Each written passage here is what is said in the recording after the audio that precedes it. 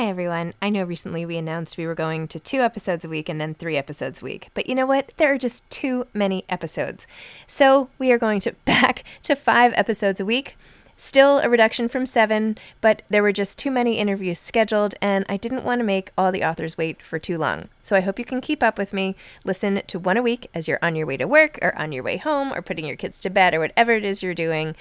Moms Don't Have Time to Read Books, now 5 times a week. I'm Sandra, and I'm just the professional your small business was looking for. But you didn't hire me because you didn't use LinkedIn Jobs. LinkedIn has professionals you can't find anywhere else, including those who aren't actively looking for a new job, but might be open to the perfect role, like me. In a given month, over 70% of LinkedIn users don't visit other leading job sites. So if you're not looking on LinkedIn, you'll miss out on great candidates like Sandra. Start hiring professionals like a professional. Post your free job on linkedin.com/people today. Hey, I'm Ryan Reynolds. At Mint Mobile, we like to do the opposite of what Big Wireless does. They charge you a lot, we charge you a little. So naturally, when they announced they'd be raising their prices due to inflation, we decided to deflate our prices due to not hating you.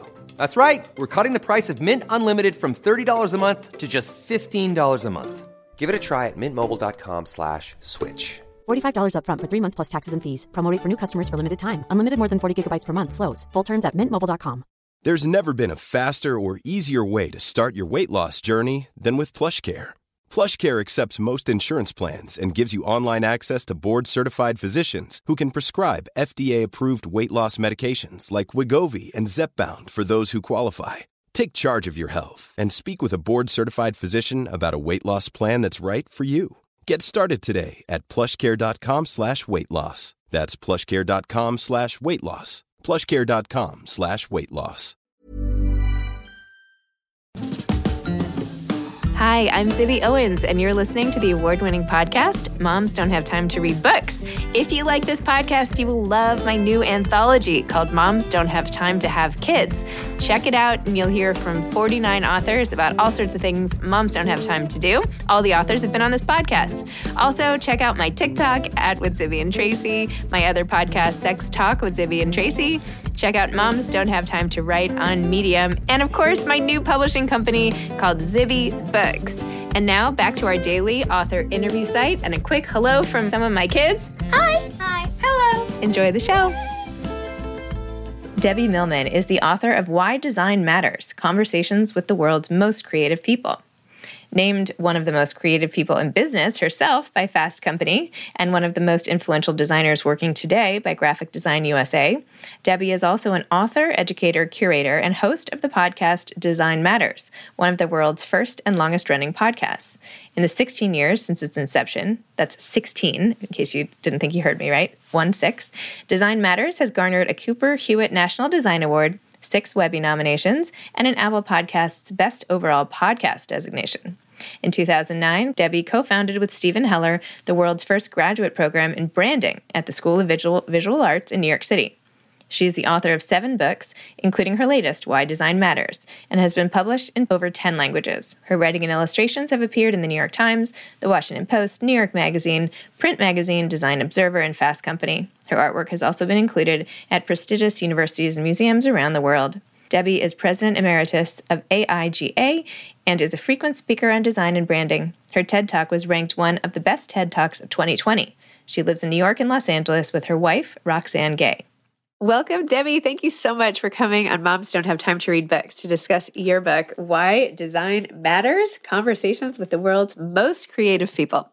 Thank you. I'm so honored to be here. I love your podcast. Thank you. Oh my gosh, you're so sweet. You know, it's so funny because a couple of years ago when I was nominated for the Webby Award, you were one of the people I was nominated against. And I was like, who is this woman? Like, what's going on? And I did all this research on you. So I've been like following everything you do since then. And now I'm like so delighted to be talking to you. Me too. Same here. Oh it's my great gosh. that we can finally meet face to face. It's also so neat because you are this consummate interviewer, right? All the introduction to this book and everybody's talking about, you know, your wife, Roxanne Gay, and Tim Ferriss, and even your description of how you do things and how many episodes you've done, over 400. Everybody's talking about your amazing interview style. So like here I am on this podcast, I'm like, whoa, gosh. Anyway, I'm kidding, but it's like a little, I'm like, how does she do it? Oh, I'm happy to talk about it. It's just so easy for me to talk about. So please, if you want to talk about that, we can absolutely do that. Okay, well, let's start with this absolutely gorgeous book, Why Design Matters. I'm so, first of all, as like a coffee table book, this is amazing. So for people listening, it's this, square book, white with red letters and this little squirrely, squiggly black line. And it looks like something you just want to cuddle up with and read and delve into every picture. And then all the pictures inside are gorgeous of the different guests that's been on Debbie's first radio show and then podcast. Okay, so why this book? Why this way to do this book? There were so many ways you could have gone. So tell me about that. Well, initially, just a couple of years after the podcast started back in, I want to say 2007 or so. So 2 years after I started the podcast, I was actually talking to Stephen Heller, who is featured in the book, who's my mentor and who's written about, I don't know, over 200 books about design and culture and every aspect of the creative practice. And I hadn't published a book at that point, and I really wanted to. And so the thing that felt most credible to me was maybe doing something about the podcast or on the show that I was doing at that time, which he didn't think was a very good idea. And the reason was because he felt that everybody could just listen for free. There was no reason. And in hindsight, I'm really, really glad I listened to him, because 2 years after doing the podcast, I was still a pretty crummy podcaster. In fact, I was I've been doing this now for 17 years. And the first 4, did not know what the heck I was doing. I was terrible. I remember asking my second guest after we were finished, and she was a friend. And I said, so how do you think I did? Expecting like back pats and high fives. And she paused and said, well, and nothing good is coming after that word. It's headed in quite that way. She said, well, it might be better if you listened to my answers before you started crafting your next questions in your head. And she was right. And over those first 5 years, even, I would say I was constantly learning on the job. So to have come out with a book at that point would have been a disaster. And in fact, I really didn't think about it again, because at that point, in 2017, when the book deal first came together, I had already published a number of books. So that the idea of doing that specific kind of book about the podcast had sort of long fallen by the wayside. But my agent, Charlotte Chidi, was really certain that at that point in time, it would make a good artifact, if nothing more, about the history of the show, about the longevity of the show, what it was like in the early podcasting years, which was sort of, the gold rush in a lot of ways. And so I reconsidered and thought about it. And at that point, pre-pandemic, I was excited thinking about approaching this more from an editorial perspective. I wanted to go on a photo shoot. I was going to take photos of all the guests that were included. It was going to be a very creative, highly hands-on endeavor. And then, of course, the pandemic hit, and I had to rethink everything I was doing about this book, which I had already gotten in advance for, some of which I'd already spent. So it wasn't like I was giving it back.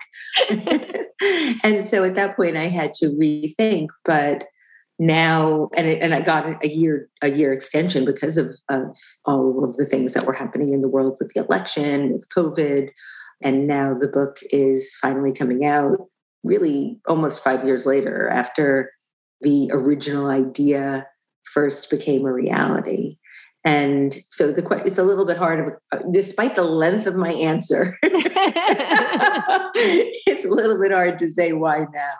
Only in that I think that Charlotte really believed that there was something to be offered in a collection of some of the best conversations that I had. And I agree now that it's done, and feel really grateful to her for helping me to make this happen. And also the format choices I'm interested in, because I've always thought like, well, what should I do? I have all this kind of hours of conversations. Right. What do you do with them? Like what? So you've chosen to do this in such a gorgeous way. I mean, this is such a unique way to handle that. So why make it like I know your background is all in design, so of course that makes sense for you and your brand and everything. But just speak to like how you came up with this format and the way to tell your story through your conversations. Well, I do have to say I rode the coattails a little bit of the great designer, Michael Bierut. Michael Bierut is a longtime partner at Pentagram and has really helped create the visual language of our world. Honestly, he's that accomplished. And I was sitting in my editor's office as we were talking about my vision for the book. And I knew that I wanted to do something square because of the format of the logo and the way that visuals show up on Apple Podcasts and Spotify and so forth, that little sort of square, which used to be, a giant 12 by 12 album. And I was sitting in her office and HarperCollins also published Michael's book. And Michael's book was 10 by 10 and gorgeous. The paper was gorgeous. The jacket was gorgeous. The case was gorgeous. Everything about it, the photography. And I said, well, I'd love it to have that sort of plunk value of Michael's book.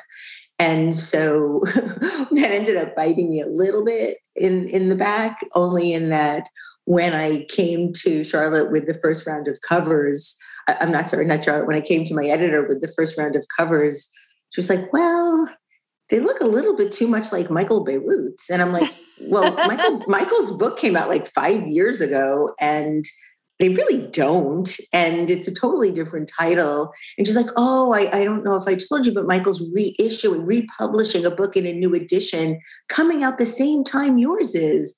And she's like, because of the size, we don't want people to get confused, given that you're both, in the design field. And I was like, oh my God. So we ended up having to work around that. And I think ultimately did in a beautiful way. Michael's book is black with white type. Mine is white with gray and red. And so that was a struggle though for a little while and kind of a big disappointment. And I also didn't want Michael to think that I was copying him any more than I already was. And then in terms of the inside, in terms of who was featured, right? You have some authors have a big picture, which is gorgeous, like Anne Lamott. And by the way, we have so many of the same guests. I wanted to make a whole list, but it was really exciting to see them. Anyway, Anne Lamott, who is one, has like a full page, beautiful picture of herself. But then someone like Alyssa Altman, who I also adore, has like a quote. You have like some quote pages that aren't. So how did you go about figuring that whole thing out? Who's getting a quote? Who's getting an excerpt from their interview and the picture and all of that? It was a challenge because I have interviewed over 400 people. I had a finite number of pages. I was originally supposed to submit 70,000 words. I submitted 150,000. Thankfully, we did a lot with the type to make it all work. And the interviews, if I transcribed any of my interviews, especially in the later years, I would say from 2015 to now, those interviews come in at about 10,000 words. There was no way I was going to be able to include 10 or 15 interviews. That just wasn't going to work. So the biggest criteria for inclusion was, can I pull out a part of the conversation that could stand alone without a beginning and an end, sort of the well of the conversation. Does it stand up on its own? And in some cases it didn't. In some cases, that sort of significant aspect of what we were talking about was highly dependent on their backstory, their origin story. And so I couldn't take it out. And I didn't want to destroy the integrity of the interview by pulling something out. And so that became, the quotes became a way of still including people that I felt belonged in the book, simply. The interviews themselves, not only did I feel like I could pull out something standalone, 25 to 4,000 words, it also felt like it needed to really be timely. There were some authors that I had on the book where all we talked about was the 2016 election. Mm-hmm. Well, I don't want to do that again in the book. It would feel really stale. Not that the topics aren't interesting, but the actual sort of specifics of the election would feel really overdone. And so I had to make some really, really hard choices. So the excerpt the excerpt ability the timeliness and it being timeless.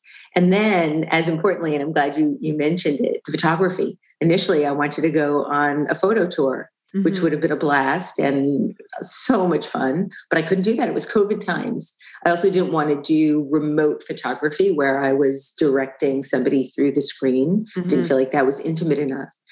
And so one of the things that I ended up having to do quite surprisingly, quite unexpectedly, was photo edit my own book. That gave me a real opportunity to do something that I hadn't done since college when I worked on my student newspaper. and that was to really become a photo editor and research and find photos that I felt had the right energy and soul. One thing that I didn't want was a magazine type book where it looked like different articles from different writers and photographers. I really wanted there to be a thread that knitted all of the photographs together. And for me, that became every photograph had to reveal the author or interviews or write, it was authors, interviews, musicians, so many designers. It had to reveal their soul. And I really, really think I did that. I have to say, it's one of the things that I'm proudest about in this book is the journey that people take through the book, looking at the artists and editors and writers and performers and so on and so forth. And so, some of them were really hard. And there were a few that I had to exclude because I couldn't get a photo that really said, this is who I am. Look at me, see me. And then that was why I would include a quote, because the people that I wanted to include were really important to me. Every single person, it's like Sophie's Choice picking interviews. It's ridiculous. And so that was a way for me to include a lot more people. I also was able to do that on the end pages. I did that as well. And then there's also a little surprise under the jacket on the case of words that I chose that if people explore enough, they'll find. Under the jacket. Okay. On the case. Oh, I'm glad you didn't see it yet. Yay. Reveal in real time. Wow, look at this. Oh my goodness. Very cool. Very cool. So neat. I love it. And these pictures, I mean, oh my gosh, look at it. It's like, I feel like I'm like with I know, some of these. Albert, yeah. Oh my gosh. I'm sorry. Yeah, I'm holding up Albert Watson, and you have this mix of like Anand Giridharadas.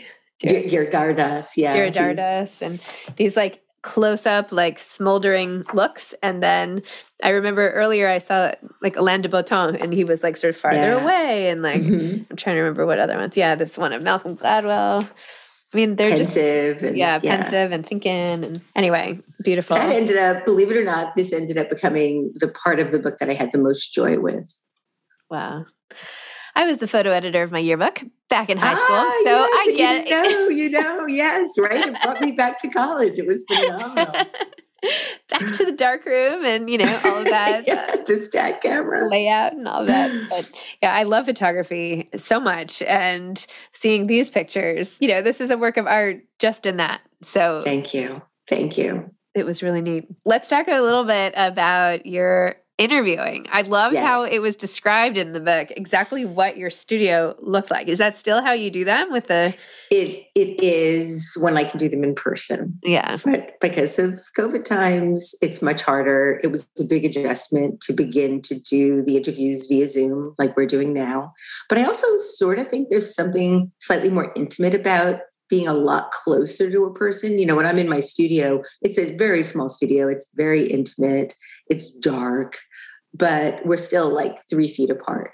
On Zoom, you're really just like 1 foot apart, and there's no barrier. You're just sort of looking right into someone's eyes, or at least it feels that way to me. Right? Yeah. But the process of doing the show in the studio, it feels a long time ago. I only done one since with one person. No, I'm sorry, two.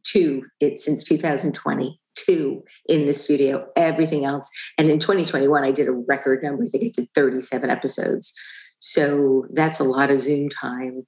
And it's sad for me to not sort of have that physical presence. And one of the bigger differences, and one that I'm sad about, is in the studio, I was able, after the interview, I always had a live studio audience, a little bit like inside the actor's studio, but it wasn't televised. And when we'd come out of the studio, my grad students would have an opportunity to ask their own questions of my guests for about a half hour. And that's something I really do miss. First, because it gave them some access they would never have otherwise had, which they loved. And secondly, they always ask really good questions. They ask really good questions. And I always was learning from them about what they were curious about. So that's an aspect of the show that I'm sad about. You know, I did something sort of like, I might have a solve, but I have this virtual book club, and I talked to the book club about the book, and then I always have the author come for 30 minutes of Q&A afterwards. That's wonderful. So I'm thinking about doing something on Clubhouse where I invite the guest back. Uh-huh. And then, a big audience could come, and because everything is audio, I don't know that anybody would feel like they were missing anything by being able to join. But that would also require, I don't know how you've been able to ask people for more. I always feel so, apprehensive about asking, like, oh, would you like to do this too? But I think I'm going to try it with people that are willing. I don't do it at the same time as the podcast. Yeah, I won't. That's a good idea. It's more like, hey, I don't think it's such a big ask for 30 minutes of someone's time for Q&A. It's pretty easy. They don't have to prepare anything, and they get exposed to some new people. And I haven't found that to be too hard. I feel worse. Well, I don't know. Anyway. It's a whole separate conversation about what we feel entitled to do and not to do. I know, exactly. I know. I'm like, maybe I should just stop right there. We can talk about that when I have you on my podcast. Oh my gosh. Oh, too funny. And your conversations, though, they're in-depth and long, right? An hour and a half? Sometimes. I mean, they're usually an hour and a half, but I have a very, very intense editor who, every now and then when we were in the studio, I'd see him looking at his clock and I'd be thinking, oh, that's where he's cutting it. When my editor falls asleep, I know that my editor is bored. I know I have to sort of, speed things up a little bit. I love to talk. I love to hear what people have to say. I love to listen. I love to just probe. And ultimately, though, I think unless they're musicians where they're playing something for us, generally now they go about an hour, a little bit maybe over occasionally, but mostly about an hour. Although I'll keep talking to people until I sort of sense that they don't want to talk anymore. I feel like that's a bigger ask, to be honest, because that's a big chunk of time. Somebody could go watch a movie or something. Not that they would have, but it makes your format so powerful, right? The intensity and how deep you are able to go. I mean, that's really such a gift, right? Thank you. It must be really, it must be. I do love it. I feel like I have one of the best jobs in the world, being able to listen to people, especially, now I'm getting into a place where there are people that I'm interviewing that I have been fans of for like most of my life, and certainly all of my adult life. I interviewed Rickie Lee Jones a couple of months ago, and I've been kind of obsessed with her music since 1979 when she first came out. And so to be sitting, face to face with her, and at one point she started to sing, or Michael Stipe from R.E.M., same timing. Thinking back to my younger self and fantasizing at that point about being able to talk to them, it would have felt like, no, you're talking about somebody else's life.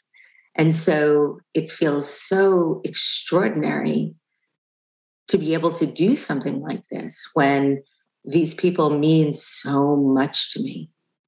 It's a gift. Debbie, I feel the same way. This is what I'm always saying about this. Like books that I read as a kid or in my 20s or 30s or whatever, or during a really hard time of my life. And that was the book that helped me through. And then all of a sudden, the author's like sitting next to me here or on Zoom, and I get to talk to them like any other conversation I would have all day. It's like magic. It's just amazing. Yes. And even just to be able to thank someone for the profound effect they've had on your life.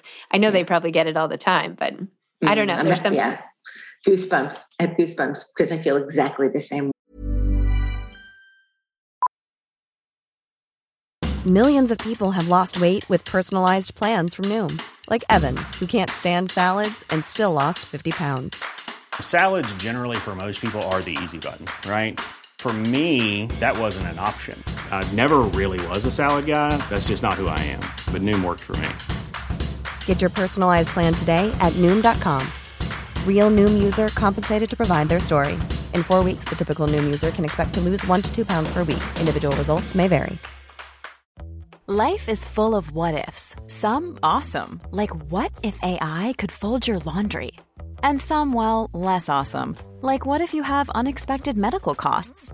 United Healthcare can help get you covered with Health Protector Guard fixed indemnity insurance plans. They supplement your primary plan to help you manage out-of-pocket costs. No deductibles, no enrollment periods, and especially no more what-ifs. Visit uh1.com to find the Health Protector Guard plan for you. Ryan Reynolds here from Mint Mobile. With the price of just about everything going up during inflation, we thought we'd bring our prices down. So to help us, we brought in a reverse auctioneer, which is apparently a thing.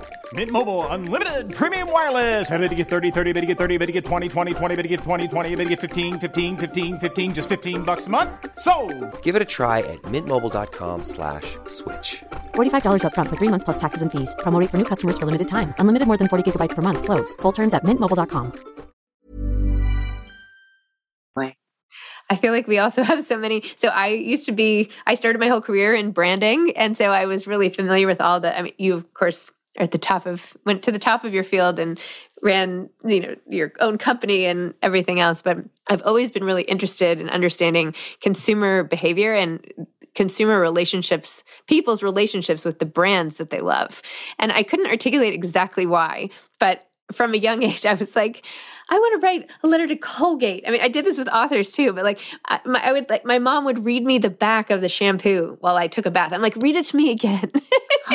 Oh my God, I love that so much. I love that so much. And what I would not give to see those letters. Right? And they would send me form letters back, thank you for writing us about how much you like Kleenex.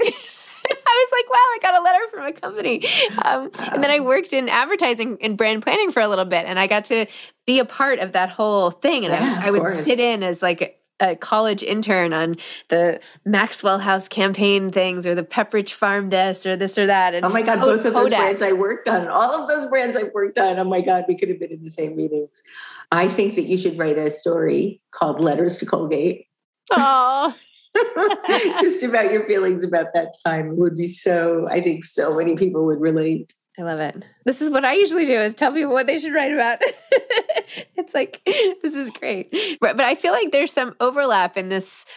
There's something about the power of brands and brand relationships and because it's really intimate, honestly, the feelings you have. It's another relationship that you have in your life. Yes. It's somebody you trust. It's somebody you can feel betrayed by. You can feel a loss, like when something's discontinued. Like the corn muffins at Barefoot Contessa, the shop, like when that shop closed, I felt like I grieved for that because that was like a brand for me. And then, of course, she went and made all the cookbooks and is very, omnipresent at this point. But there's something about that. So you're like the brand guru of all time. And you were so funny in the book saying that you thought maybe you would go in the grocery and almost everything on the shelves you felt like you had done their branding for. Tell me a little bit about relationships between people and brands, and then how that sort of gets translated into this sort of deep curiosity into people in general. It's a great question. I think early on, I had a really, as we've all had, but I had a very difficult upbringing. And when I felt bad about myself, I started to fantasize that if I had certain things, that it would make me feel better about myself. And my dad was a pharmacist, and he had his own pharmacy. And so when I went to visit him after school, first just had to hang out and play in the back of the store, but then in later years to actually work in the store and work the cashier and do a lot of the shelf setups and windows and so forth. I began to sort of fantasize about what these things could do for me. So my very first obsession were with Goody Barrettes.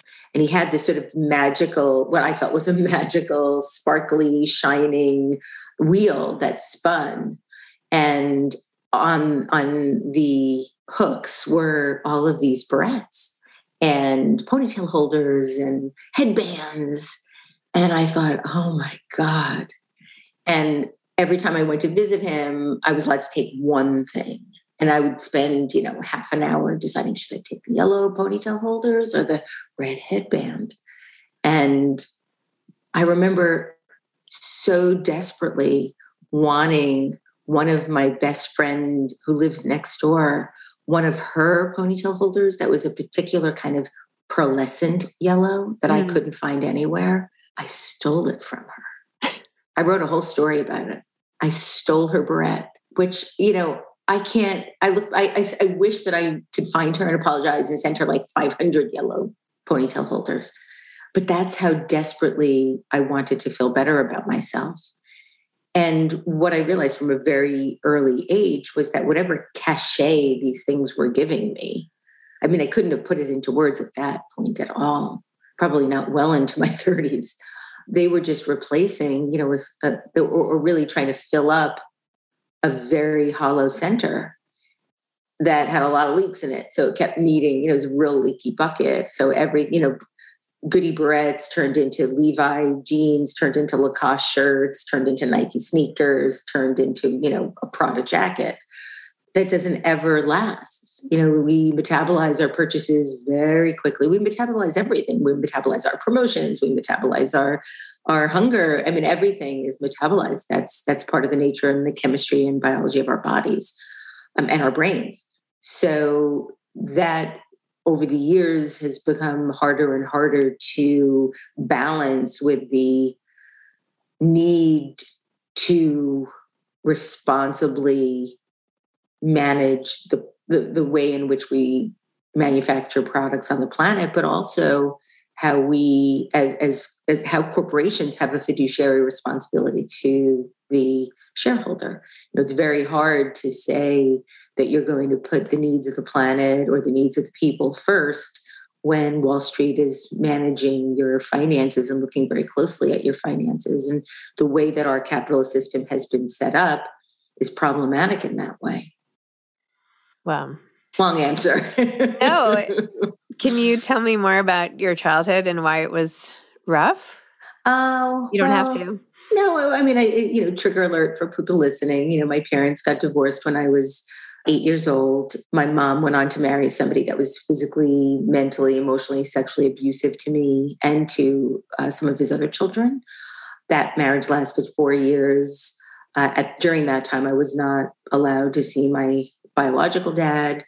Then I was. He had some significant anger issues, ended up marrying somebody that also just was very hard for me to be around for lots and lots of reasons. My dad was a super complicated person. I loved him very much. I wanted very much to make him proud of me. Was a great student, an overachiever, your classic people pleaser. And yet it was almost impossible to please him. And over the course of our lives together, he passed away in 2015.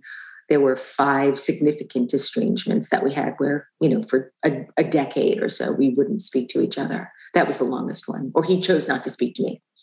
So that was really, really hard. My mom's been married 4 times. She's now a Trumper, believes that Trump is the prophecy. Thinks that if we should be wearing masks, we should be born with them. My therapist said when she heard that, what about clothes? Yeah. My mother's also a seamstress, so the whole thing is just batshit. So yeah, that gives you just some top line points. Oh my gosh. And I know, I'm sure you've done the work with your therapy and everything else, as we all aspire to do all the time. But, the consistency of a brand is a huge balm, right? It's always there, and it always that's why people get delivers. so upset when things are changed. Yeah. I mean, it's quite astonishing to see that we're living in a day and age when a brand changes their identity, that change.org petitions are created demanding that they go back when what they went back to is 150 years old. But it's because people, nobody likes change. Change sets up all sorts of alarm bells in the reptilian brain, which wants to be safe and secure and certain and know what's coming next and be on secure footing. And any kind of significant change creates a sense of vulnerability and uncertainty in a person, in that they don't know if it's the same product, or the same ingredients, the same cost, the same content.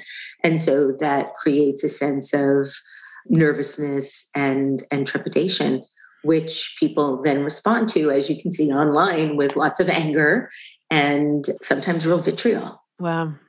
So in terms of visual, translating the visual, because that's one piece I feel like you have down pat, right? Like I feel like I have the relationship piece, but I don't have, like, I can't create necessarily. I know what I like, but I'm trying to get better at, like I'm trying to teach myself Canva, and I'm like, I just want to be able to, I just want to be able to do the things that I know I like, because it's so hard for me to explain it.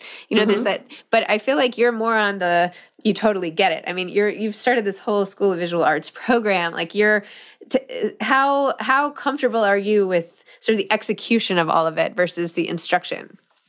I'm a wonderful art director, and I am a wonderful strategist. I can say that with great confidence. And I have a great eye. Those are things I know I do well. It's always good to know what you do well. It's also really important to know what you don't do well. So I'm not great on all of the Adobe programs, though I respect them and use them. I'm not by any means an expert. And so I know I need help there. The bigger issues for me are the things that I don't know. Like, obviously, I do know Canva, but you could have said anything and I would have been like, oh, what's that? Whenever anything new comes in, oh, what's TikTok? Oh, what's Vine? Oh, then I learn them, but I'm not an early adopter by any means. And my wife often jokes that I have such a complicated relationship with technology that it's hard for me sometimes to figure out how to turn on the TV. It is hard. I'm so annoyed at the TV. I'm so annoyed at all the things, but that's another, I want a boombox back, or I press one button and I could have music, or WPLJ and Z100, or that was it. There were two choices. Yeah. Anyway, I know you've written more than this, of course, but unless I missed it, I didn't see that you'd written a whole memoir. Have you written a memoir? No, I haven't written a memoir. I've done a lot of visual essays that are memoir-ish in nature, but short. And I'm very tentatively taking steps to thinking that might be what I do next. Well, I started this publishing company called Zibby Books, and we're doing 12 books a year, fiction and memoir. We just announced this book we're doing with Claire Bidwell Smith, who wrote The Rules of Inheritance, called The Rules of Forgiveness. And we're really trying to do books just like what I would imagine your memoir would be. So I'm just putting it out there. If you have any interest in working together on it, I think that would be amazing. So, oh my God, thank you. That would be amazing. Yeah, it would be very visual. That's I do a lot of drawing. And so probably more in the vein of the book of illustrated essays that I did called Self-Portrait as Your Trader. But that was not a memoir. It was just reflections. Well, if you want to talk after, I think that would be so cool. I mean, your story and how you've come out of this. And I just want to hear more and more and more. I'm totally over the time. Usually I never lose track of time. This might be the only time I've lost track of time. Thank you. So anyway, last question. Do you have any advice for aspiring authors? Ooh, aspiring authors. Draw your words. It opens up different parts of your brain. At least to get started, especially if you have some writer's block. Draw the words. I love that. Wow. I cannot draw to save my life, but that's that's also why it's, you don't have as much expectation for excellence. That's true. Just the exercise of drawing the words sort of opens up different neural pathways. Well, I'm sorry I took extra bits of your time here today. I'm so sorry. My absolute pleasure. Don't be sorry. This was so much fun. So much fun. It was great to get to know you. And great to get to know you too. I'm in New York too, so let's definitely have a coffee when I'm back in town. That would be great. I would love it. Okay. All right. Thank you. Take care. Okay. Bye. Thanks for listening to this episode of Moms Don't Have Time to Read Books. Don't forget to follow me on Instagram at Zibby Owens and at Moms Don't Have Time to Read Books. Also sign up for my newsletter at zibbyowens.com and sign up for my virtual book club and meet lots of authors on Zoom every other week. Thanks so much to Steve and Ryan at Texture Sound for the sound editing. And thank you to Morning Moon Productions for providing this fantastic intro and outro music.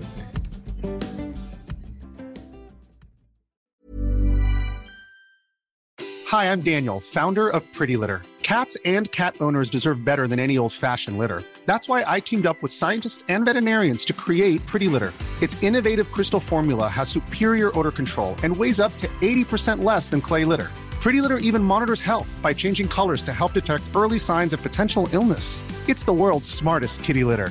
Go to prettylitter.com and use code ACAST for 20% off your first order and a free cat toy. Terms and conditions apply. See site for details. Hi, I'm Daniel, founder of Pretty Litter. Cats and cat owners deserve better than any old-fashioned litter. That's why I teamed up with scientists and veterinarians to create Pretty Litter. Its innovative crystal formula has superior odor control and weighs up to 80% less than clay litter.